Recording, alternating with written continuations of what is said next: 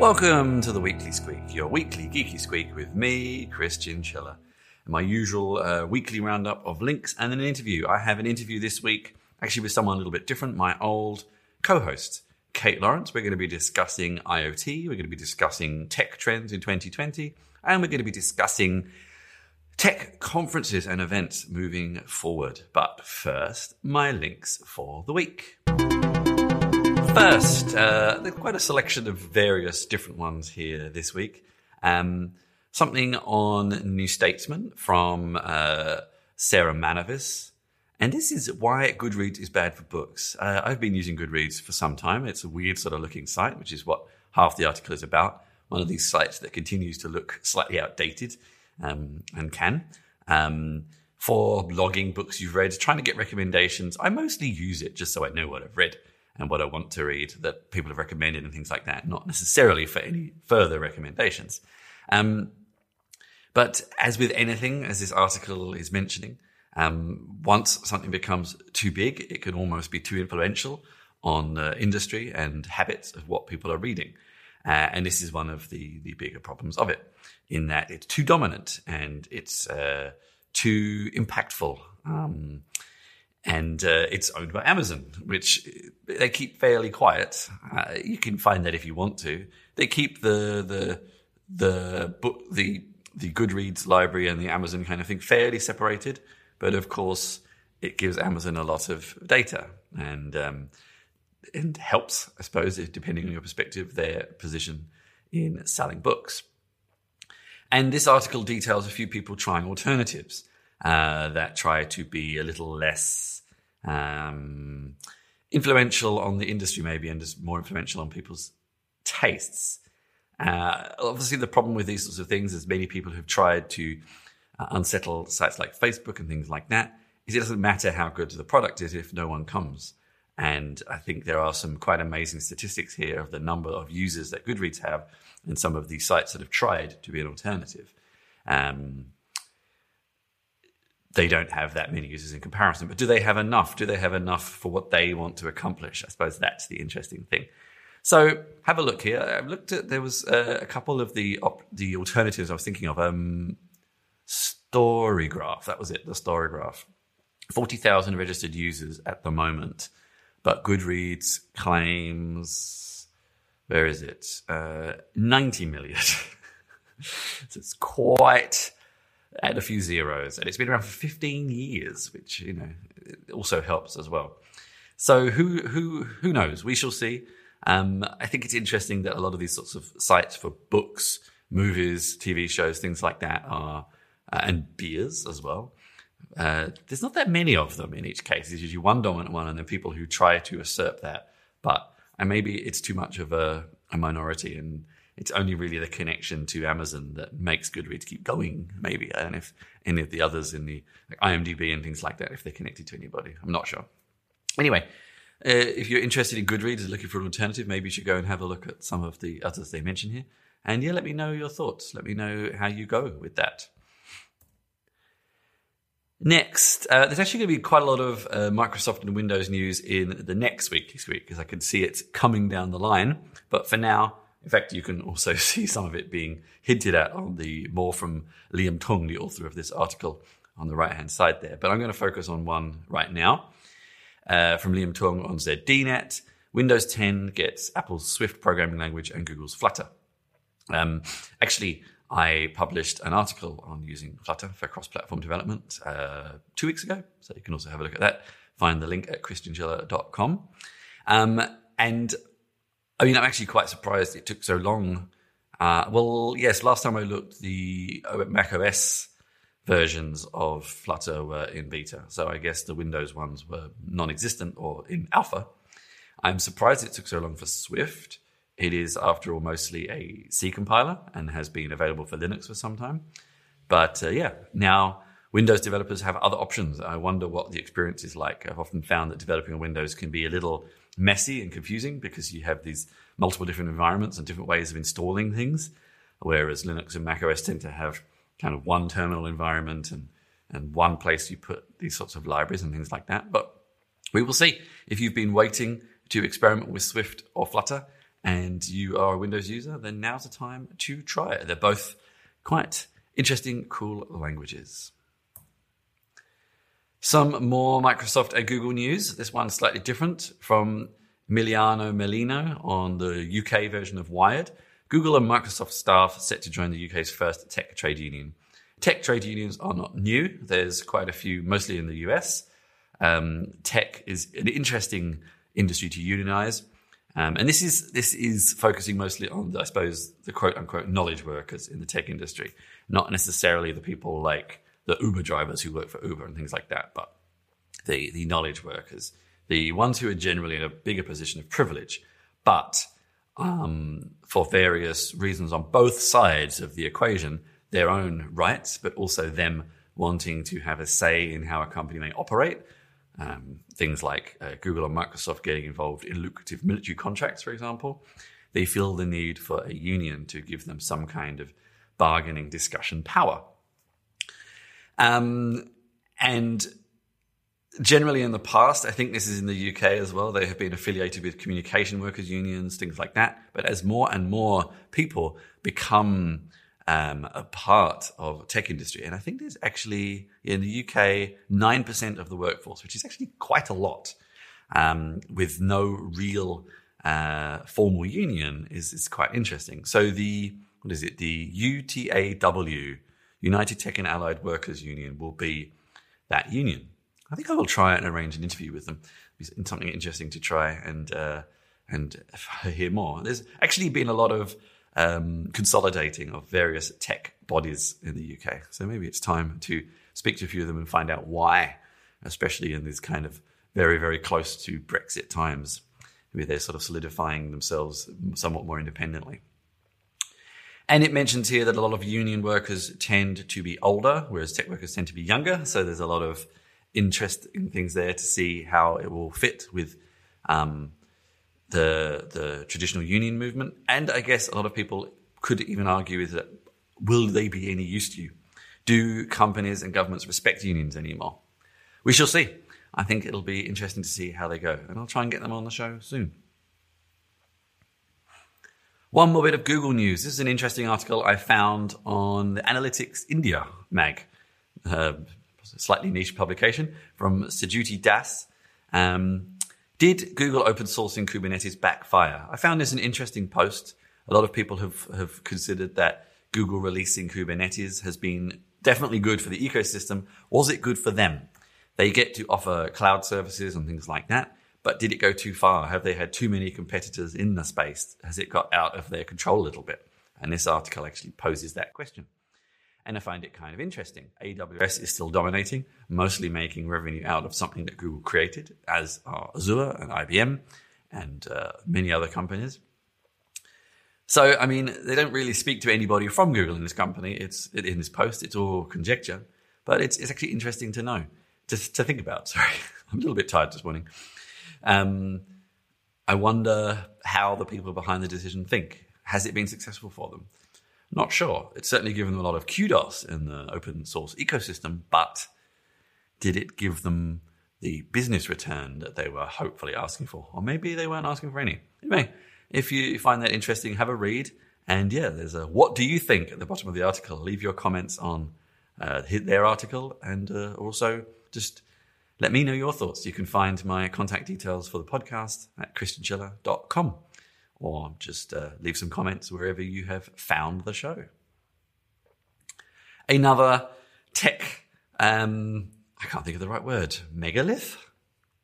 Not sure if that's actually the right word, but we'll go for it. Now, this is from Fast Company by Harry McCracken. Adobe finally figured out how to make PDFs make sense on a phone. This is reported by several outlets, but I just happened to be picking on this article on Fast Company. At the moment, you're also, if you're watching the video, watching a video on the Fast Company website about comfortable pants. Hope you enjoy that. Anyway, Liquid Mode is a new mode that Adobe has been testing for some time. It was actually on the Acrobat Reader on iPad for some time, but every time I ever tried it, it said, doesn't work on this PDF. But they're rolling it out a lot to mobile now, enabling PDFs to flow on screen sizes of whatever device. I've been trying to try this. I say I haven't had a lot of success. I guess it was an early release and we'll yet to see how successful it will be. But it's quite interesting. PDFs are not dead.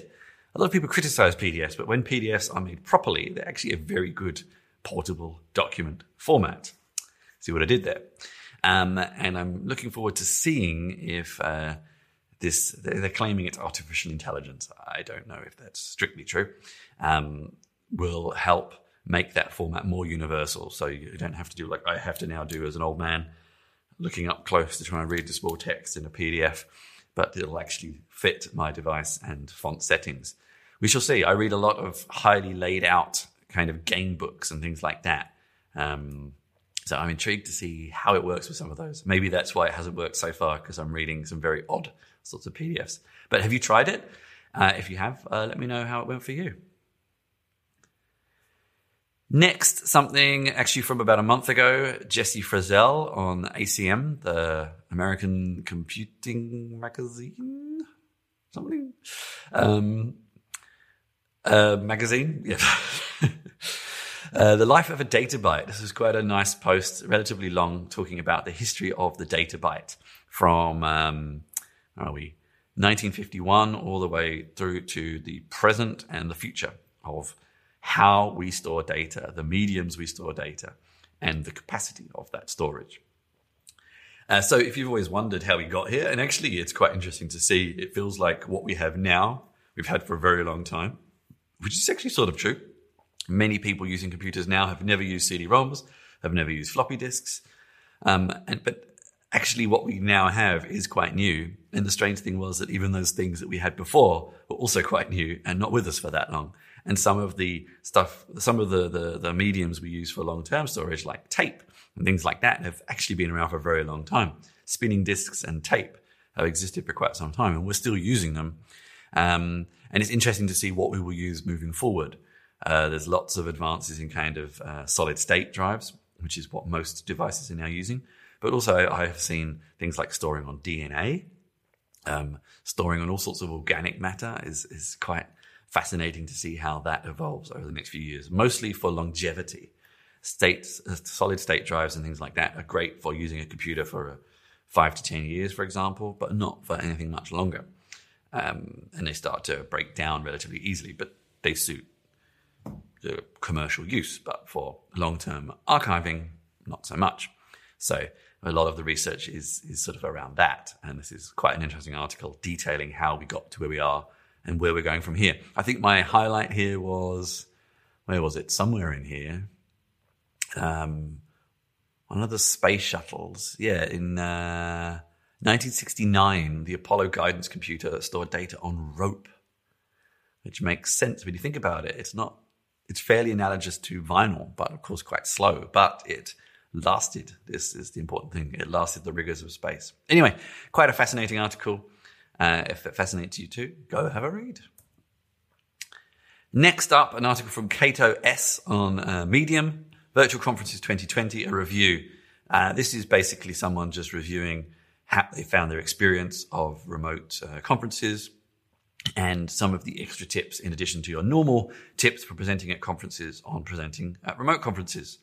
Things like time zones, looking for global influence, some of the advantages of the accessibility and global reach of virtual conferences, and also the safety of discussion spaces and things like that.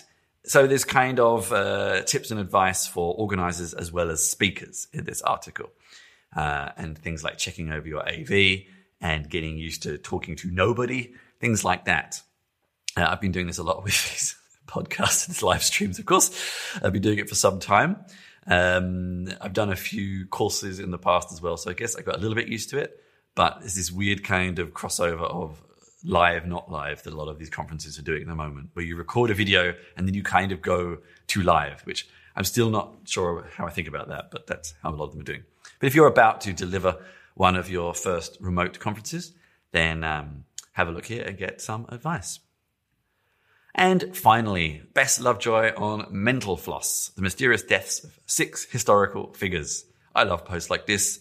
If you ever wonder what really happened to Napoleon or to Amelia Earhart or to Edgar Allan Poe, read about their quite mysterious, intriguing deaths, and make up your own minds. So there's one just to go away and have a quiet, intriguing peruse of. That was my links for the week. And now here is my interview with Cate Lawrence, plus special guest Kat every now and then. Hello, my name is Cate Lawrence. I'm a tech journalist and a writer, and I write about all things to do with technology, from mostly Internet of Things is kind of my backbone underpinning most of what I write about, to things like smart cities, mobility, software, platforms, data monetization, all kinds of stuff. And anyone who has listened to, not watched the show, actually, no, we did have some video on some of the very early episodes. Anyone who has watched or listened to the show before will actually recognize Cate. She was a co-host some time back. I decided to get her back. I interviewed my old boss a couple of weeks ago, so why not interview my old co-host? Why not? And I wanted to ask Cate a few questions. I wanted to talk about a couple of things. We're going to start with one subject, and that is the IoT/industrial IoT space that you cover a lot. Mm-hmm. So first, I just wanted to ask from the past few months, the past year. I mean, obviously, the past few months have been rather overshadowed by particular events that might have changed things, but you can look further back if you like. Any trends that you think are interesting in IoT, industrial IoT, that you think people should know about and keep an eye out for? Yeah, I mean, I think the main one, if I'm going to look at home automation, people often think home automation is kind of this like, oh, I can connect my lights with my phone and I don't have to flick a switch. But it should actually be a lot more intuitive than that, which is that it's able to personalize to individual people. The use of AI and IoT is able to provide meaningful data, and so that devices are able to predict and anticipate behavior and the way the home is used, quite simply. I think a lot of that is really coming together. There's been a lot more efforts to standardize and to collaborate, particularly across the challenge of interoperability, which has always been a pain point for the smart home. And there's been a couple of sort of consortiums that have been really leading that. And what I'll do is I'll give you those details in the show notes so people can take a look for themselves, rather than go too much into it. The other one is mobility. I write a lot about mobility. It's actually a really interesting area. And what do you mean by mobility? Let's just break that down for people who don't know what is mobility. It's basically how we move people. That was obvious, but I focus on people moving. Some people will focus on supply chain and cargo and things like that.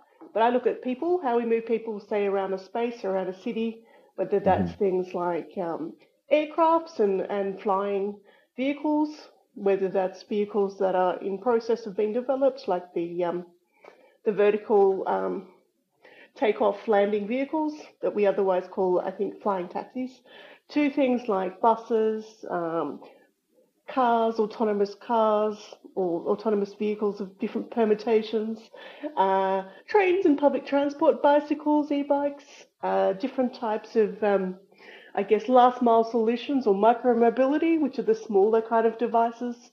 So all those kinds of things, how we power those things, how we curate them, how we regulate them, all this kind of stuff. It's actually a super interesting area. Especially with mobility, has much changed in the past 6 months? I mean, there's an assumption, especially out of the US, that no one went anywhere, which is not really very true. And especially in Europe, people have been moving around a reasonable amount. But how they move around has changed. Yes and no. I think, firstly, there was a substantial drop in people movement in the first few months of COVID-19. So that the transport providers were losing a large amount of money. That was a significant problem. People have, returned to most transport. Some cities have approached this in different ways, because the challenge of, we know in Berlin, the challenge of peak hour, you might say, I'm going to socially distance on public transport. No one does. You also have the challenge of space, but also things like how do you regulate people wearing masks and stuff like that. So there's been a lot of different efforts by using technology to kind of integrate this. We have everything from in Italy, where they will stagger the workday so that people come and go in transport at different times, and they will actually shut down train stations if there's too many people. We have apps in a variety of different countries that basically will tell you which carriages are full on trains, for example. But they'll also do things like if I know it's, I don't know, 9 a.m. and I'm trying to get to work and I'm at the station and there's no way I can get on this train without compromising social distancing, assuming it's being enforced, of course, it will give me other transport options, whether that's things like an e-bike or a tram or something else. So a lot of that kind of stuff.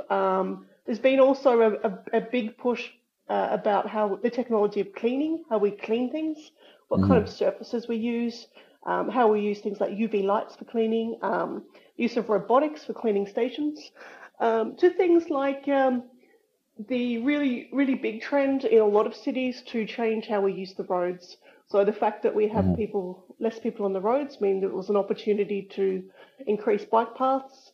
Most cities experienced an increase in cycling or people buying bikes. And some of those things may remain. I know there's been more push to keep some streets car-free. So it's been really I think the other thing I'd mention is originally a lot of the kind of micro providers, things like the scooters and the e-bikes, were hit very hard. A lot of them just closed down because the challenge was, well, we don't know what to do, And so they've actually started working on ways to clean them. Okay, so do you think they were shut down because of hygiene or for other reasons, and it was just a coincidence? Largely hygiene, and I think some of them were told to, and some of them decided to. So it was partly a business decision in terms of, well, people aren't using them. We don't need to have people going around the streets and recharging e-bikes or what have you, or or collecting them. But it was also just those safety reasons. So there's been a concerted return to that. So even over the last 3 months, we've seen a number of mergers. We've seen, companies acquiring other companies. We've seen an expansion to other cities.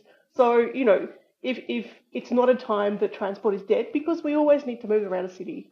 We may be at home more. So the idea of the kind of commute to work has changed for some people, but not all people.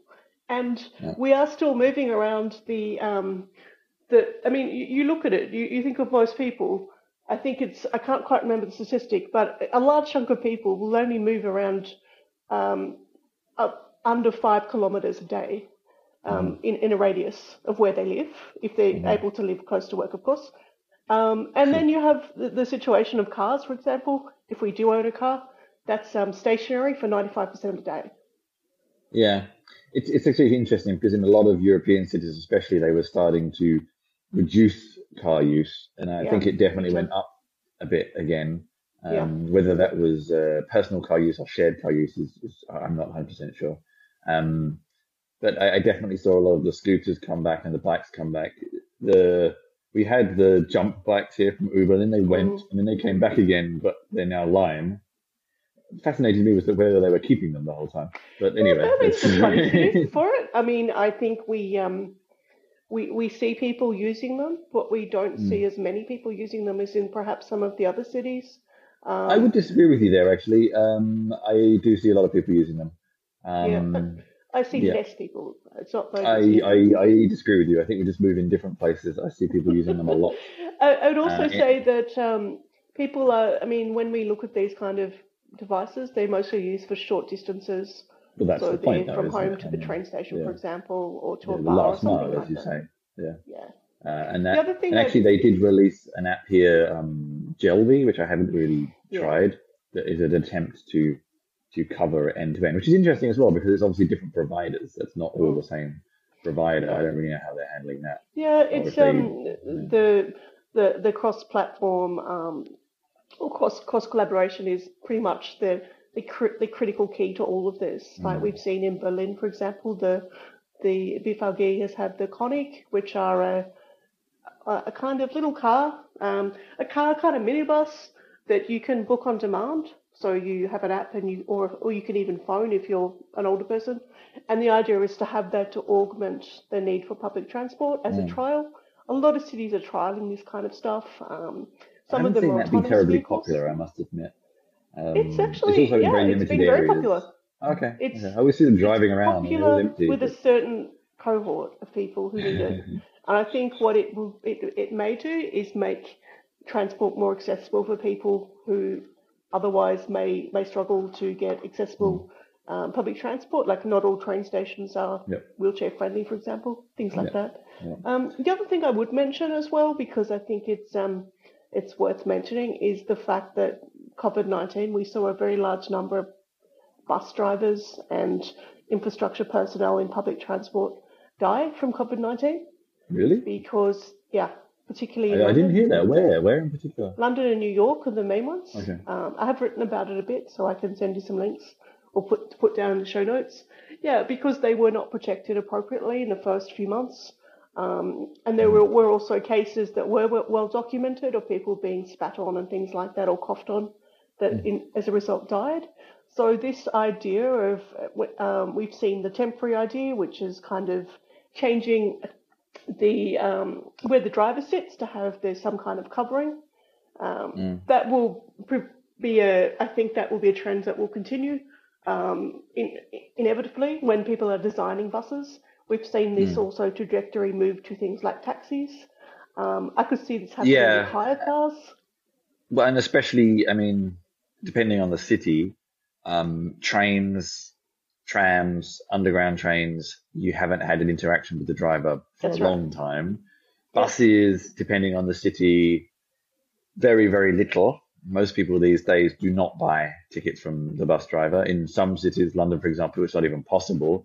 So basically all they're doing is driving, and a glorified security guard should they need to be, which does really start to also push them very much in the direction of automation, because all they're doing is, I don't think all they're doing is, sounds negative, but they're just driving now. Exactly. Which actually I find, especially, I've seen this in London, especially for the bus drivers. I think they must get very boring, because you don't really interact with anybody anymore.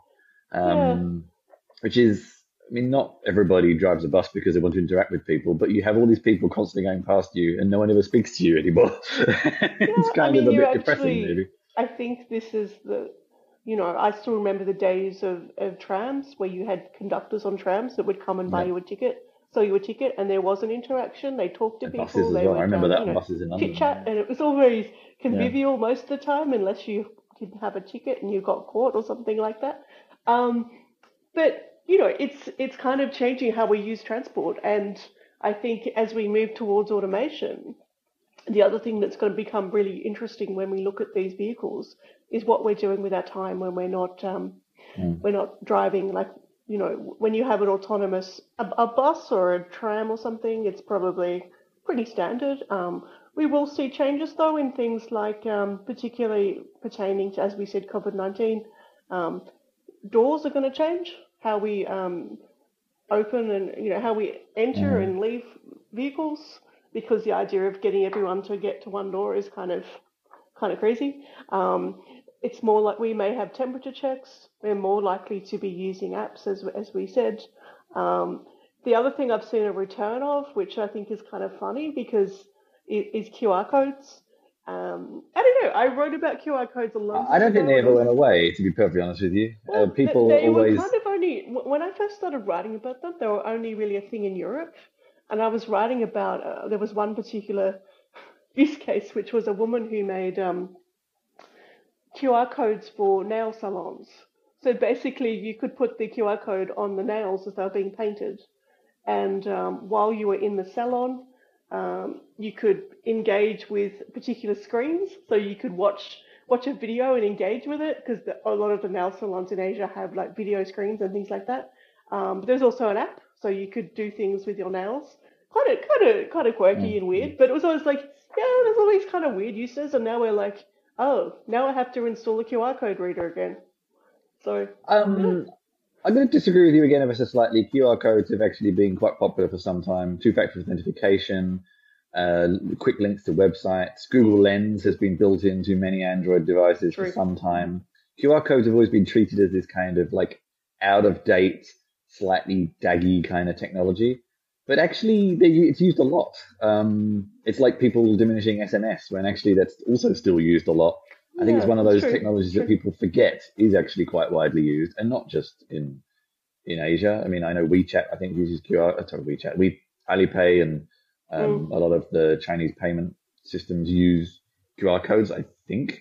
But also, two-factor authentication codes, they all use them to begin with anyway. Yeah, I think the security thing is definitely perhaps the strongest use we've had. The need to secure devices by more than one means. Absolutely. Now, interestingly, just in good timing, I was about to move on to other things, and the garbage collectors have just appeared outside the window. I don't know if this recording is picking them up, but we'll just carry on. Not so much. So that's actually a nice segue into other uses of quote unquote industrial IoT. I mean, there was lots of things happening already in automations of factories and farms and things like that. Has the past few months, with maybe the reduction in wanting people in one place, accelerated any of that development, or not changed very much? Or it depends who you talk to, basically. I mean, we it obviously depends is generally the answer. We had a lot of workplaces that had to close, like some of the automobile manufacturers, for example, closed for a month or so. I would say most people are probably back and operational. There is obviously variance depending on exactly where you live, if there's active cases around the precinct or what have you. But I do think that overall we've seen, as if you look at the factory or the industrial space as a metaphor for digital transformation, we've seen that extended to every other workplace now in different permutations. So let's come back to that in a minute. I'd like to dig into that subject a bit more. Let's just stick with industry and farming for now. I have a slight agenda on the farming aspect because I know certain countries that rely on cheap labour coming from other places have not been able to get access to that labour, and I wondered if they'd replaced it with anything. Or I guess the argument is it's hard to automate things in a few months, no matter how desperate you might be. Yes and no. I mean, the fact is the technology is there already. There is a lot of technology. But were they using automation. It? Or are they using it more or less? Or it depends. Like you said, it depends on the country, and it depends on the actual provider. I mean, the fact is that if we look at the issue of cold chain, supply chain from the farm to the shop or what have you. Sorry, just one sec. What was that? You said supply chain. Before that, you said something else. From the farm. Like cold chain. Cold chain. How you get stuff fresh? How you get fresh things? Okay. So fresh food, or refrigerated food, things like that. These problems are not new. I mean, I've been writing about the use of technology in farming for since 2014. So. We do have robotic pickers, for example, that can pick different types of vegetables and fruits like strawberries or lettuce or what have you. We have the use of sensors and different types of analytics that enable the yield to be greater. And it also means that people can, instead of a farmer using an almanac or something like that, like the very old kind of book that they would use generationally, they're using an app, obviously, or an iPad. Or what have you, and they're able to predict based on the data and the science. What is my yield going to be based on the say it's a grain for one of the example, or the seed? How many lettuces am I going to get? How big are they going to be? When am I going to need them? Based on there's obviously some variance. It's not an exact science, but they will know things like, okay, how many workers do I need? So that they can budget for that. What kind of distribution will I be able to have in the shops? So, how many new markets will I recruit? Or how much will I be able to offer my existing clients? And they all know that basically at a very organic level, that if you look at people in a lot of these trades that people say, oh, they're being taken, the jobs are taken away. People aren't there in the first place. Things like fruit picking and truck driving and, these kind of industries where these are jobs, most of the people are over 50 or older, And as you know, I've talked to a lot of people in ag tech, particularly in the US, and they said to me, the pickers they have, they talk to them a lot, and they say, we don't want our kids doing this. Our kids go to university now. This is not the idea of the sort of humble migrant passing down this menial work because no one wants to do it. It's not entirely true. I mean, yes, there are people that will take the work, like in any industry, of course, like obviously, particularly if you're working a particular occupation for a visa or what have you. But overall, there are many good reasons for automation. And there are also a number of farms that have been automated completely, bar maybe one or two people. I know there was one in the UK and also in Japan and China. And that's before you even look at things like vertical growing and stuff like that, where a lot of the farming for things like microgreens and lettuces and herbs is done inside because it saves water, it saves fertilizers, it reduces the risk of sort of weather problems, things grow faster, things are of better quality, blah, blah, blah. So there's always loads happening. Well, that's another nice little segue. So you say that people don't want to be doing these manual jobs and they hope there'll be better jobs for their children. And I think, a lot of those are probably going to be kind of knowledge based. So I guess some of the workers that had the easier, not the easiest, let's say the easier transition in the past few months were people doing that kind of work at a computer, definitely. Maybe or maybe not, having lots of discussions with now there's a siren going past, with a lot of Can't hear it. colleagues and things like that. But it was relatively straightforward for them to transition to work from home, and many of them were already doing it. So, casting aside some of the very obvious things, I think a lot has already been written. In fact, too much. Most has been written about some of the very obvious changes and tools and things that people are using for this now and have been using for some time, I would like to point out. And I think the two of us would be happy to point that out. A lot of this stuff is not new. Yeah. Okay. What's the word? The amount of people, that's not quite the word I was looking for. The amount of people using is obviously new, and that put those platforms under a lot of strain. But anyway, all that aside, is there anything less obvious that you think has been interesting that people have been using in terms of software, hardware, techniques that has emerged in the past 6 months or so that is different and interesting? Yes, always. I think perhaps one of the most interesting uses is one of the most disturbing, which is workplace surveillance. We kind of first heard an inkling of this a few years ago, and it was kind of almost like a party trick that journalists would ask their editor to monitor them using a wearable device. And I'd add to you that in a lot of workplaces, in big organizations, there is also always already a voluntary level of wearables monitoring where, for example, people wear a Fitbit. If they get a certain number of steps, they get a reduction in their insurance, their health insurance, for example. But, there's obviously that data is shared with their employer at some level. So we already have this kind of stuff. It's not that new. But what we've seen more due to COVID-19 is those workplaces that weren't used to remote work. So we're not talking about software developers and, tech journalists and people like us. We're talking about workplaces that were probably quite old. Maybe they used old systems. Maybe most of their kind of equipment was on site. It wasn't remote. And they've been very much wooed by this idea of security surveillance. And maybe security is not quite the right word, but the idea that you can use cameras to monitor your workers while they're working to make sure they're working. You can see what screens they're on. You can see how many keystrokes they do in a day. You can have time, and you can time kind of their output, if you like. And whilst we all know, and I think anyone who's even particularly freelancers know, time is not a good measurement of output. Output is the best measurement. Like, what you do in a day, it's about what you get done rather than how long it took you, blah, blah, blah. And so, some of these ideas, you've got to rely on this kind of software being accurate. because it doesn't count things like I might spend time thinking and reading and all very valuable tasks, but I'm not chained to a desk necessarily while I'm doing that.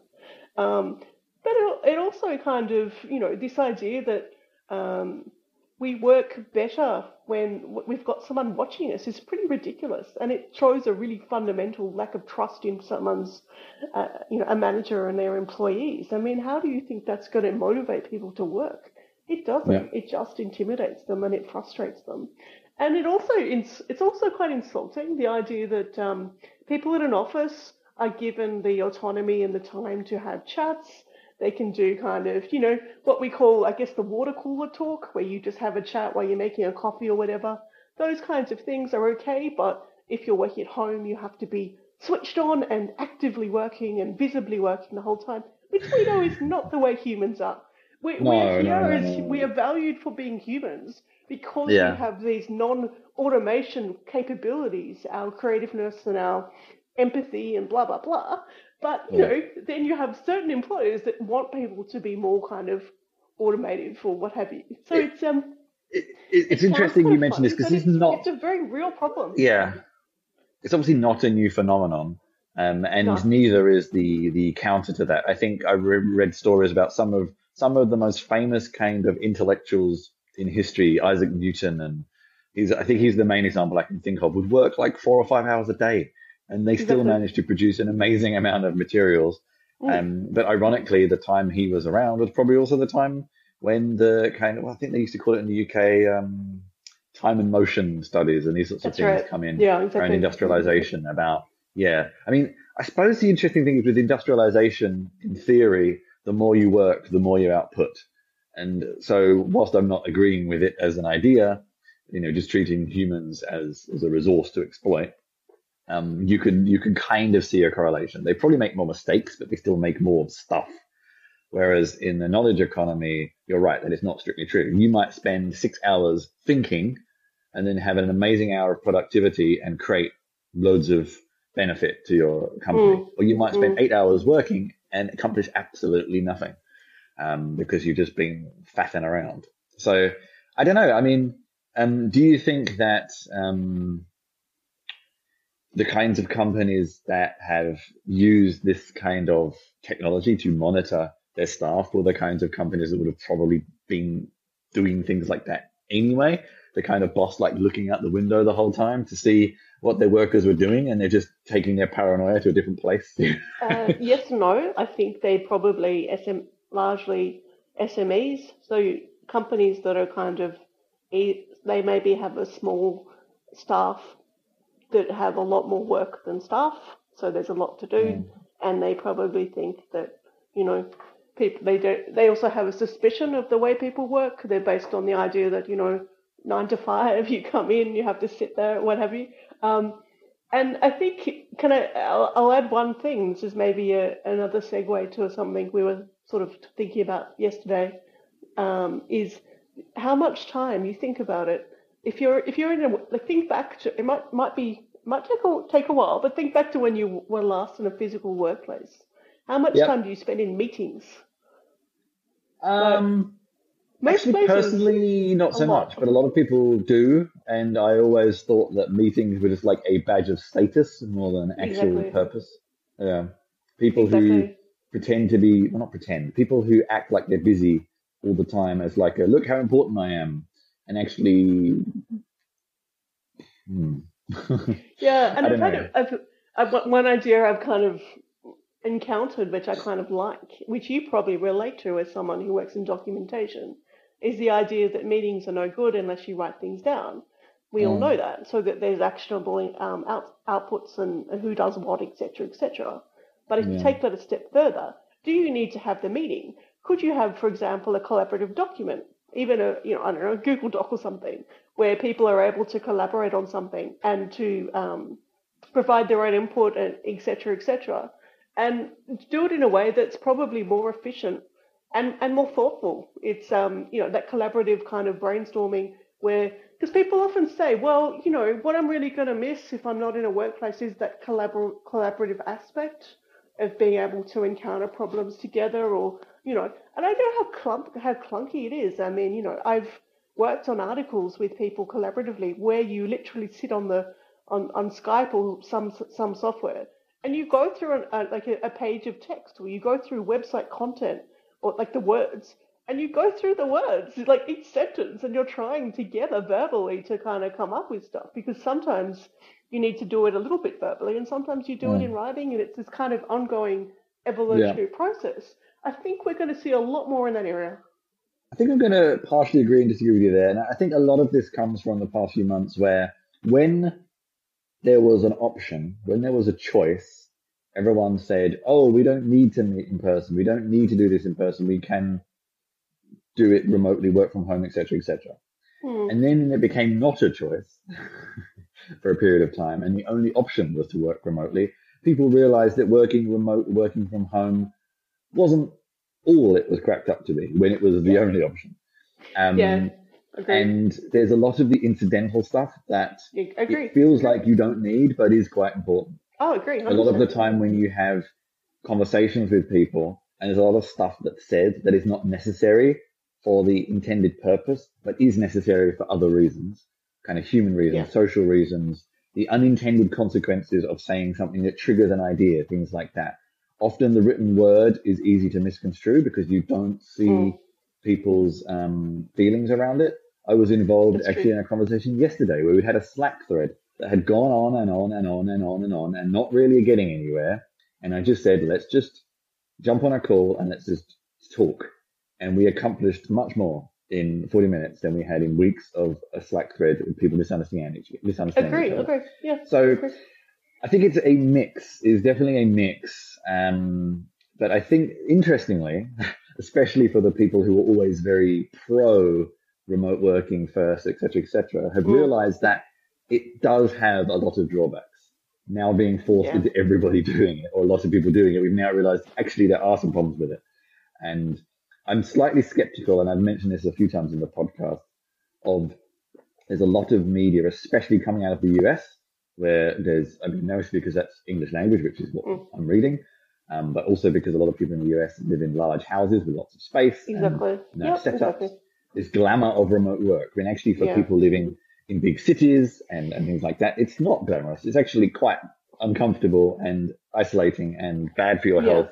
Absolutely. And you don't have much separation or much space and things like that. So I think we have realized, I think the change will be in the future. We realize it is possible. If someone says, hey, I'd like to work from home for a week, the boss will not say, well, I got to think about it. They'll say, sure, we know that's possible. And I think that's what will change when people want to do it and the option is there. It's not excluded. And I'm talking medium to long term. Obviously, in the short to medium term, it's going to stay mostly remote for now. But actually, I think more people want to get back to face-to-face work than is alluded to in the media. I think the media is being a little selective on the, possibly because it's mostly written by people who work remotely. I'd say I'd make a few points there. I mean, firstly, I agree with you. I think it is glamorized by people who haven't done it for a number of years.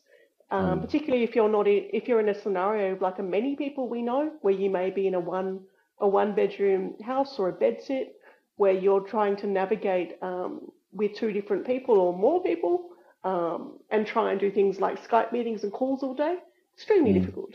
If you're trying to do presentations online, I don't know, anything like that, and you have other people to navigate around, it's very difficult when you can't close a door or there's poor soundproofing or what have you. Then you have people with children. A lot of people are having to try and do childcare or teaching children, which is altogether a different skill at the same time. If you live in cities like New York or London or even parts of Melbourne in Australia or Sydney, you may not even have a living room. You may just have bedrooms because that's the way they set it up to save money or to make money. The landlord make money. So you've got nowhere to go. You're kind of trapped. And that's a really difficult scenario to be in. And then when you've got people that are kind of, experiencing it for the first time, they're like, oh, isn't this great? I can walk from my bed to my couch. And you might say, well, yeah, it's great. But when you don't have room in your bedroom for a desk because your place is so small or what have you. And the other thing I would add, which I think has been really underlooked in the discussion, is for a lot of people, particularly people with disabilities or caring responsibilities, they have been asking for these basic rights for years, even at an educational level, at university, whatever, and told no, it was never possible. You cannot do this stuff remotely. No, we can't do it. And now they're like, well, suddenly, like, you might see your world as being closed because, you know, you can't go out or what have you. My world's finally opened. So now all these things are an opportunity that's open to me. And I think that's something that needs to be very much respected. And I really hope that some of those things will stay open for those people, because it is a lot of people. You know, you think about 20% of the population has a disability at any time. That's a lot of people. And it might be people at home, and they're probably on a low income if they're not working or what have you. So, you know, all these kind of things are fundamentally changing how we live our lives. Now, let's see there. Kate, do you have a few more minutes? Because I had one other thing I wanted to ask you about, and we're running a little tight on time. I also wanted to ask you, you recently attended, now, both you and I had attended a lot of events in the past. Yes. A large amount of our output, actually. And that's not really been happening. And covering remote events is really not that interesting. It's basically writing about YouTube videos, which is not particularly interesting, I must admit. True.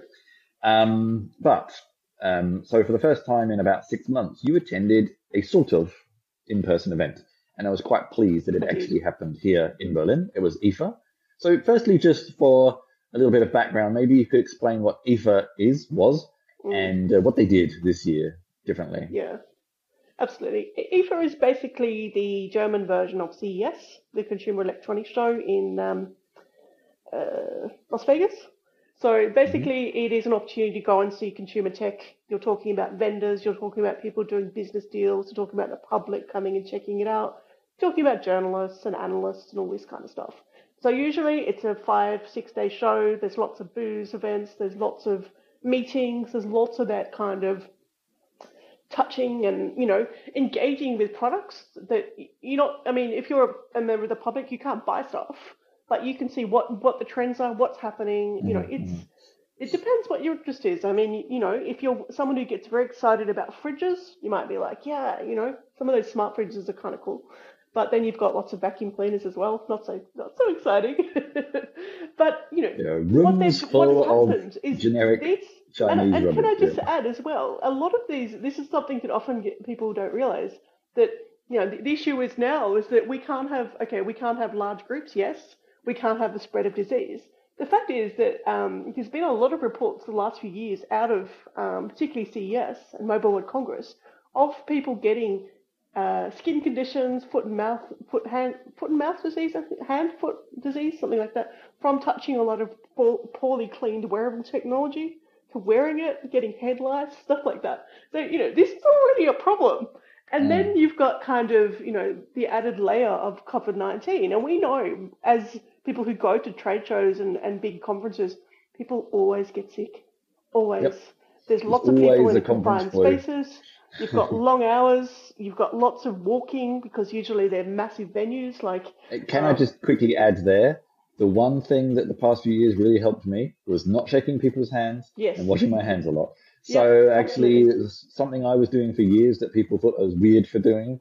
Ended up being something that everybody's doing. You were the soothsayer of the future. It stopped making me sick. I've still got sick. It's true. I've got really sick before. So basically, to cut a long story short, IFA, what they did this year was they've kind of pulled apart the whole event, and they've kind of picked a few bits that they need to do, and they've spread it over the year. So I went particularly to one event, which was a mobility conference called Shift 2020. So there was a conference, and then there was also some stalls, like stall holders, which I'll explain in a minute. And separately, in a separate building, there was press conferences, which is where you get all the big announcements from, you know, Huawei and NVIDIA and, I don't know, LG and blah, blah, blah. So there was that separate as well. So I focused really on this mobility conference because I do a lot of writing in that space. And it was a really interesting experience. I mean, firstly, you have the usual caveats of when you go into a conference, you have to get bags checked and all this sort of stuff and ID and all that. Okay, fine. But you also have the judicious, constant use of hand sanitizer. And so if you're going to go around booths, for example, even if they're socially distanced and there's less of them, that's a lot of hand sanitizer, let's face it. So you're going to be less likely perhaps to pick things up.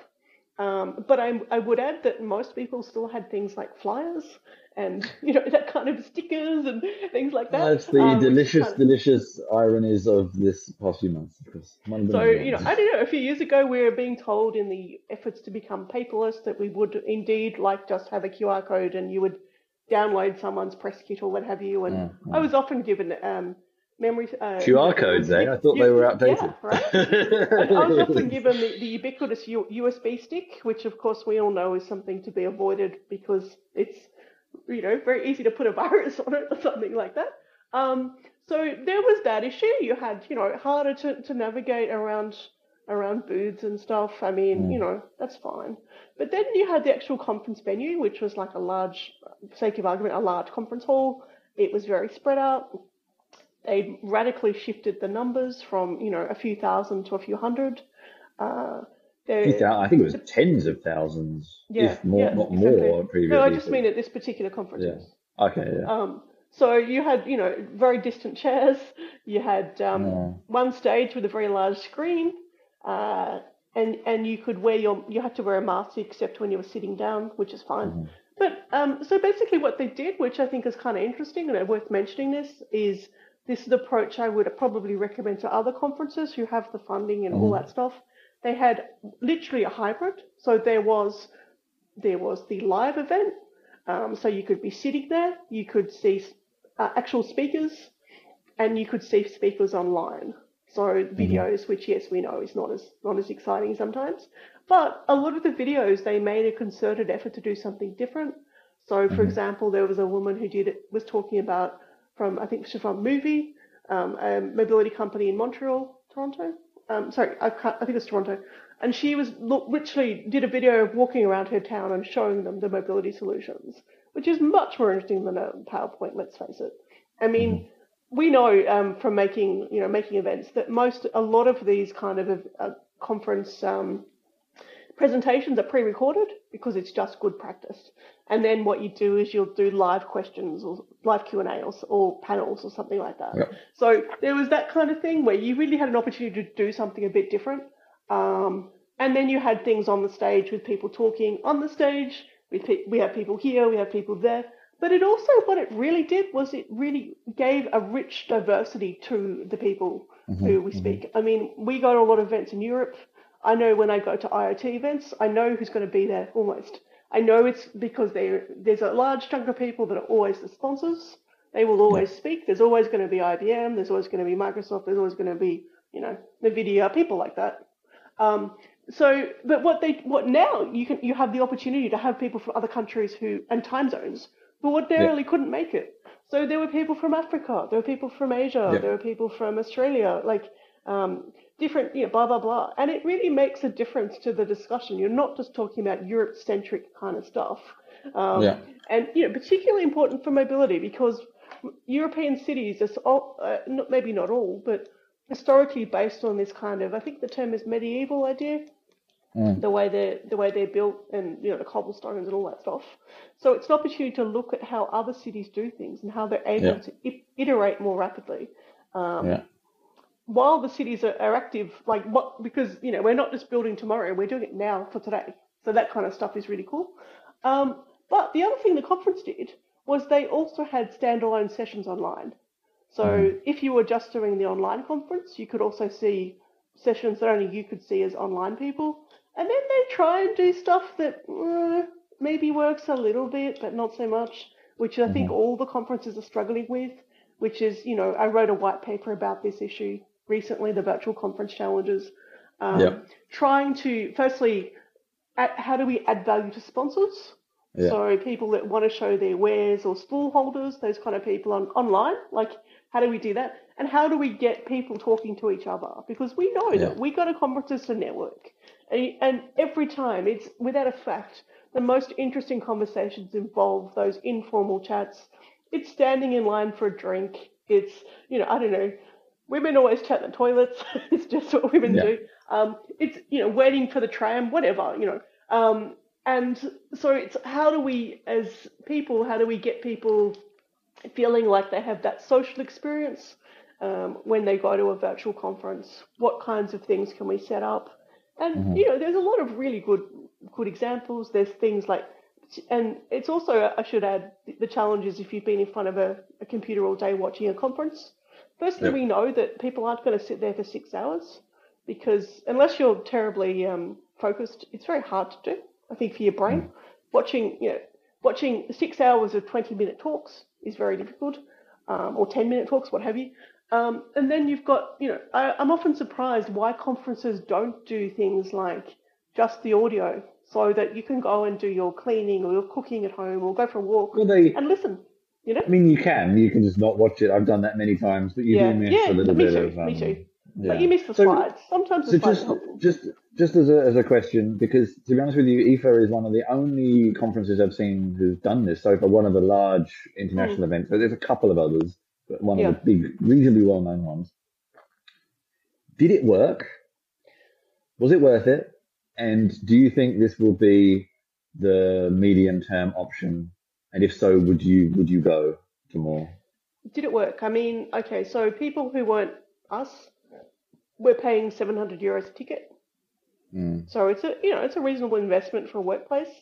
I should add a caveat there. I mean, it's something I'm often critical of the mobility and the smart city conferences. They're often paid and they're often about people talking, from more academics and OEMs and stuff, rather than the people that use the services. I'd like to see a bit more of that. Yeah. Yes, it worked. I think they made a really good effort and they made a good starting point. I think there's always room to improve.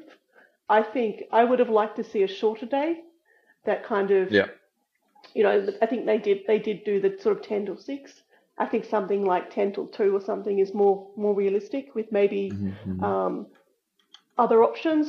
Can I give you an example? I did see when we go to Mobile World Congress and IFA and these conferences, there is a company called Showstoppers who do what they call historically it's an event put on for press where people can set startups and companies can set up a stall to show off what they're making or what have you, their product, and people can go there and as journalists and drink a lot of alcohol for free and ask people lots of questions and get interviews and it's actually a really useful event. You get lots of really good ideas and see trends and stuff. Obviously that stuff is not the same. Yes, you can walk around a booth, but it's a bit sterile and it's not as convivial. You can't have a group of people asking questions together and go, what about that bit? Those kind of things. So what they did, what Showstoppers has been doing to their credit is basically they've been setting up small events where there's maybe say, let's just say for the sake of argument, it might be wearable tech. They'll have 5 different people. So you go to say a Zoom call, what have you. They will do presentations. Then you have the option to go in sort of small groups and ask the people questions. So as a group, or you can obviously contact them privately. But it works very well because firstly, it often you often just want to know a few things so that you can write something. You don't need to know their life story because they should have, if they've got to this stage, they'll probably have a decent press kit anyway. But it gives you that chance to kind of check a few things or to ask some stuff. And that's been I think they did a really good job with that. So I think we're going to see. I would like to see a bit more of that sort of stuff because it's not just people pitching their idea because we those pitching competitions and stuff, they get pretty painful after a while. Once you get through 10 people, you're like, oh God, when's it going to be over? They're all great ideas, but it's just the style is quite tiring to focus on, I guess, even the short ones. So those kind of interactive things where people get to talk to speakers, I think we will see more kind of VIP options for conferences where you can pay more and you get that, or you get the one-on-one. I've seen that at a few dev events, Or you get private content, or maybe you get tutorials or a day of training beforehand, things like that. So there's going to be some really good stuff coming out. And I mean, yes, you could do this stuff in person and you might have a more memorable experience, but I think this is a good option. And so, yes, I do think that the hybrid conferences are the future. I know the 5G conference. The long-term future or just the medium term? Like, do you think some of the benefits will outlive the need? Or do you think as soon as we can, everyone will be back to what we did before? I think they will see it as an additional business opportunity, so that it will be another way to make revenue. Because a lot of conferences are already live streaming on whether they're using Facebook or what have you, or YouTube. They're recording the videos for later. Yeah. But by doing it this way, they can actually get people to pay for those tickets who might watch it later. That's a huge advantage. Secondly, they also have all the data on the people that attend. They get their contact details to pass on to the sponsors what they have speakers. watched and what they attended. Yeah, exactly. All that stuff is very rich data, very useful. If they're using the events in a good way, they should be doing exit surveys and we know not everyone fills them out, but you get a little bit. That stuff is very helpful. So all this stuff gives you very good impact on, what people are watching, what they're, how long in a video they stop and they walk away. Yeah. Like, when you're in a room and then the whole front row leaves at a conference, awkward. But when you're home, it's not such an issue. So, we're getting all these kinds of opportunities. So I think it will remain. Would I go again? Yes, absolutely. I think it was a good effort. I would probably go to less of it because I didn't need to physically be there. I think that was always the case with those, even with IFA in normal times. We went to a lot of stuff that was not. No, I mean, I would disagree. I didn't need to see all those vacuum when you cleaners go to the showrooms, you want to see the tech because sometimes watching a video is not the same as picking it up or, but we can't do that anyway. All right, Kate. This has been very interesting. Good to have you back. Just for anybody who wants to keep in touch with you, how can they get in touch with you? Do you have a website or social media or? Yeah, I mean, I will post some links from our discussion today below the show notes and my contact details, of course. I'm quite active on LinkedIn and Twitter. LinkedIn is obviously my name. My Twitter handle is @Cate, which is CATE _Lawrence, LAWRENCE. And yes, I'll have that underneath because we know spelling names is a pain of everyone's day. I had a rather embarrassing time where I mispronounced someone's name like 3 times yesterday. Anyway, let's. I would add something to that, Chris. There is actually another tech journalist in Berlin called Chris Ward. So it's a very common name, which is why I don't use it online so much. There's a Daily Express journalist called Chris Ward. It's actually extremely common, which is why I use the nickname Christian Schiller. I use a nickname for the opposite reason of many people, so people can actually find me. True. If you looked up Chris Ward, you would probably not find me. Okay, thank you very much for your time, Kate. Welcome. That was my interview with Cate Lawrence. I hope you enjoyed that. I have lots of things in progress. Nothing has really massively changed on the website at the moment, but there's a lot going on behind the scenes. I actually had a creative projects weekend, and I wrote the first few chapters of 2 new books, which obviously are not available yet. I also did some reorganizing of the website, which you cannot see yet. It is not live, but it is in progress behind the scenes. I spent a lot of time automating a lot of things. So a lot of my updates are going to get a lot quicker and more seamless moving forward. But you won't be seeing that quite yet. It's kind of waiting for these next few releases before they will start triggering. I did a Dexposé with the Microsoft Quantum Development Kit yesterday, so that should be on YouTube now. It hasn't come into the feed yet.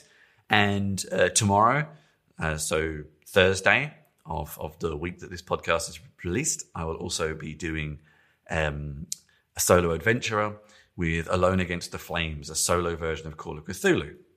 And finally, the second episode of Board Game Jerk will be releasing today, I think. So it should be in the feeds already. That's our second episode. And we should be releasing the second episode of Stories About People, which you can currently see on my website preview here, next week. So lots of new things coming out over the coming weeks. I will have a few articles out this week as well on developer experience, sort of riffing off the live streams I've been doing. So you can also look forward to those. So until next time, thank you very much for joining me.